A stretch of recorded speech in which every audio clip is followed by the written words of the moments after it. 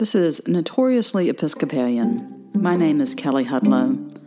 This is a podcast of sermons and musings all about the Christian faith and especially about being an Episcopalian. This is a sermon offered on Trinity Sunday, May 30th, 2021 at St. Peter's Episcopal Church in Talladega, Alabama. The text for the sermon are Isaiah chapter 6, verses 1 through 8, Psalm 29, Romans 8, verses 12 through 17, and John chapter 3, verses 1 through 17. May I speak in the name of one God, Father, Son, and Holy Spirit. Amen. Amen. I hope you will indulge me for a moment for a little bit of a history lesson. So hang in there when I start this sentence. That in 1841, Edgar Allan Poe published a short story titled The Murders in the Rue Morgue. This story featured a character named C. Auguste Dupin, a Poe character that would later appear in other stories, including The Purloined Letter. The plot of the story was simple enough. Dupin is a man in Paris who solves the mystery of the murder of two women. Numerous witnesses heard a suspect when the crime was committed, but none agreed on the language that was spoken, and at the scene, Dupin finds a hair that he does not believe is human, and that would later become the key to solving the mystery. I won't ruin the plot twist for you, but just it's safe to say that Dupin's reasoning ultimately solves the case. Now, this plot line, as simple as it may is, seems rather conventional to us and rather expected and mundane. But when Poe published this story, it was the first detective mystery to become really popular. Many credit Poe's story as creating that mystery genre. Poe's story set many of the traits that we would come to expect in this type of storytelling, traits that we would see later on with Sherlock Holmes and Hercule Poirot. The basic idea was that there would be a central brilliant man or detective, his personal friend like Watson or the unnamed narrator in this short story would serve as the narrator, and there would always be sort of a twist ending to where even as much reason that you might have used, all the clues you might have followed, you never quite saw what the real solution was going to be. This sort of mystery story was definitely a creation of the 19th century, right? As we moved from rural locations into cities, crime became a big concern. How do we solve that? Crime made the front pages. As populations became more literate, we gave a lot more credit to the individual's capacity to solve problems and conundrums through individual reason. And as people read more, there was a desire to have stories to be read. And so detective stories and mystery stories filled the pulp fiction of the day. This fascination with crime and the celebration of human reason continues today. If we look across all entertainment genres, books, TV, movies, podcasts, mystery stories are always bestsellers. On TV, we get like police shows like Law and Order or supernatural mysteries like the show Lost. We can read Dan Brown's The Da Vinci Code or any book by Dean Koontz. Even the Harry Potter books, each one has an element of a mystery, something to be solved through the skill and friendship of Harry, Ron, and Hermione. There are movies and ridiculous numbers of podcasts that focus on crime mysteries, and it seems like every month Netflix or Amazon Prime puts out some 4-part, 6-part, or 10-part docuseries that will lay out how a crime occurred and figure out what the solution is. You can even, if you want to, go pay to be locked in a room where you have to find clues and solve riddles to get out in a certain period of time. So in 180 years, a relatively short period of time, a whole new way of understanding was created, starting with Poe's first mystery story. It has taken such root in our culture that it's changed the definition of what mystery means. Now our modern understanding of a mystery is something that can be solved in an hour episode or a single book or a 10-part documentary series. Mysteries are something that are to be reasoned out and solved. Now this is fine if you're talking about a detective story, but it becomes a real problem when we start considering what the mysteries of our faith are. Long before Sherlock Holmes, the word mystery meant something quite different. It was something secret or unknown, but it was something that you could not make known just through your own reason. You had to experience a mystery in some way. It had to be revealed to you by some outside force. In the Christian tradition, we have mysteries of faith which cannot be known or explained through our reason alone. They require divine revelation. In a few moments, when we celebrate the Eucharist, we're going to declare one of those great mysteries of faith right there in the middle of it when we say together, Christ has died, Christ is risen, Christ will come again. We often talk about the mystery of the Eucharist, and as Anglicans, we know that Christ's real presence is there, but we can't reason out how it all works, and that's okay because we hold it in the beauty of mystery. Today, the first Sunday after the Feast of the Pentecost, we celebrate what is the foundational mystery of the Christian faith, the Holy Trinity. Father, Son, and Holy Spirit, God in three persons, blessed Trinity, as the hymn goes. We are called upon by our opening collect to acknowledge the Trinity and worship the unity. We in the Christian church have wrestled mightily with the mystery of the Trinity. We've tried to shake out and reason out every beautiful aspect of it. If this sermon is getting too long for you, feel free to turn to page 864 in the Book of Common Prayer, and there you'll find the Creed of St. Athanasius to see our attempt to bring certainty about the mystery of the Trinity. There you can read such enlightening phrases as, so there is one Father, not three fathers, one Son, not three sons, one Holy Ghost, not three Holy Ghosts, and in this Trinity none is afore or after other, none is greater or less than another, but the whole three persons are co-eternal together and co-equal.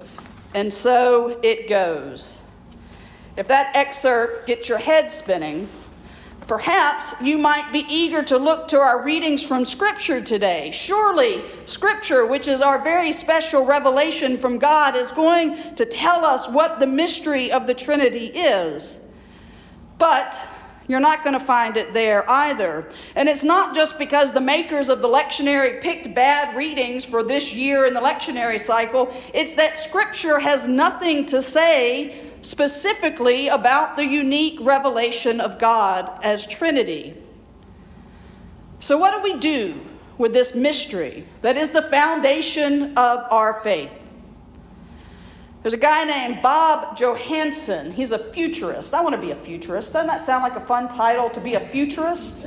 Well, this guy is a futurist. So he sits around thinking about what comes next and what sort of leadership we need in that moment. And Bob Johansen says that what we need as we move into the future is not certainty, but clarity. That when we look at certainty, what we find are rules. We find that curiosity gets edged out, and that people that are really certain about something actually don't know how much they don't know about the thing that they are certain. Nor do they care to learn. Now, clarity, on the other hand, is expressed in stories. It involves lots of curiosity about other viewpoints and different ways of seeing a subject, and it means acknowledging that you don't know everything about this thing that you're trying to get clarity on. Johansson says this distinction is really important because our certainty is brittle and can be broken by the simplest little fact or contradiction. But our clarity is resilient and can adapt to new information and new relationships. When we look to the scripture that we're given today on this Trinity Sunday, what we are offered is not certainty about the nature or mystery of the Trinity. We are offered clarity. Through the story in the Psalms, we hear of the power of God of creation and uncreation, right? God can animate creation and bring it to life, but can also strip the bark off the trees if he wants. We also hear the story of how God gives strength to God's people and offers peace.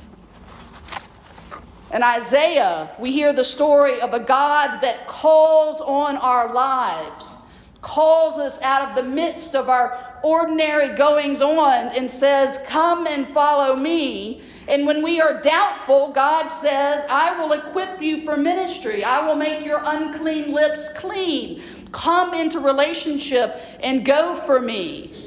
And we hear that relationship is a key to the Christian life because that call that God puts on our life requires our answer of, "Here am I, send me."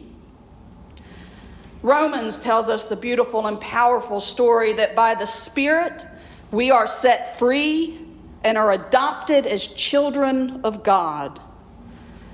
And in John, I think we hear the best story. We hear the story and mystery of our salvation in the words, "For God so loved the world that he gave his only Son, so that everyone who believes in him may not perish, but may have eternal life." And each story adds to the mystery of our understanding of God, gives us clarity, and calls us as a people of faith into deeper relationship with Scripture, with God, and with each other. Now, John doesn't give us the key to solving the mystery of the Trinity, but the story of Nicodemus, I think, gives us a model for seeking clarity of the mystery of God. We give Nicodemus a hard time, right? We always point out that he comes to Jesus at night, presumably so no one sees him. While he calls Jesus a rabbi, he is not one of the inner circles of the disciples. He's actually a Pharisee. Nicodemus also seems to miss the point of being born again and everything that Jesus teaches him, and then he heads off in the night, and we don't hear from him again for a really long time. We give Nicodemus a hard time, even though Nicodemus's shortcomings and failings are matched and then some by each of Jesus's apostles. None of them get it either.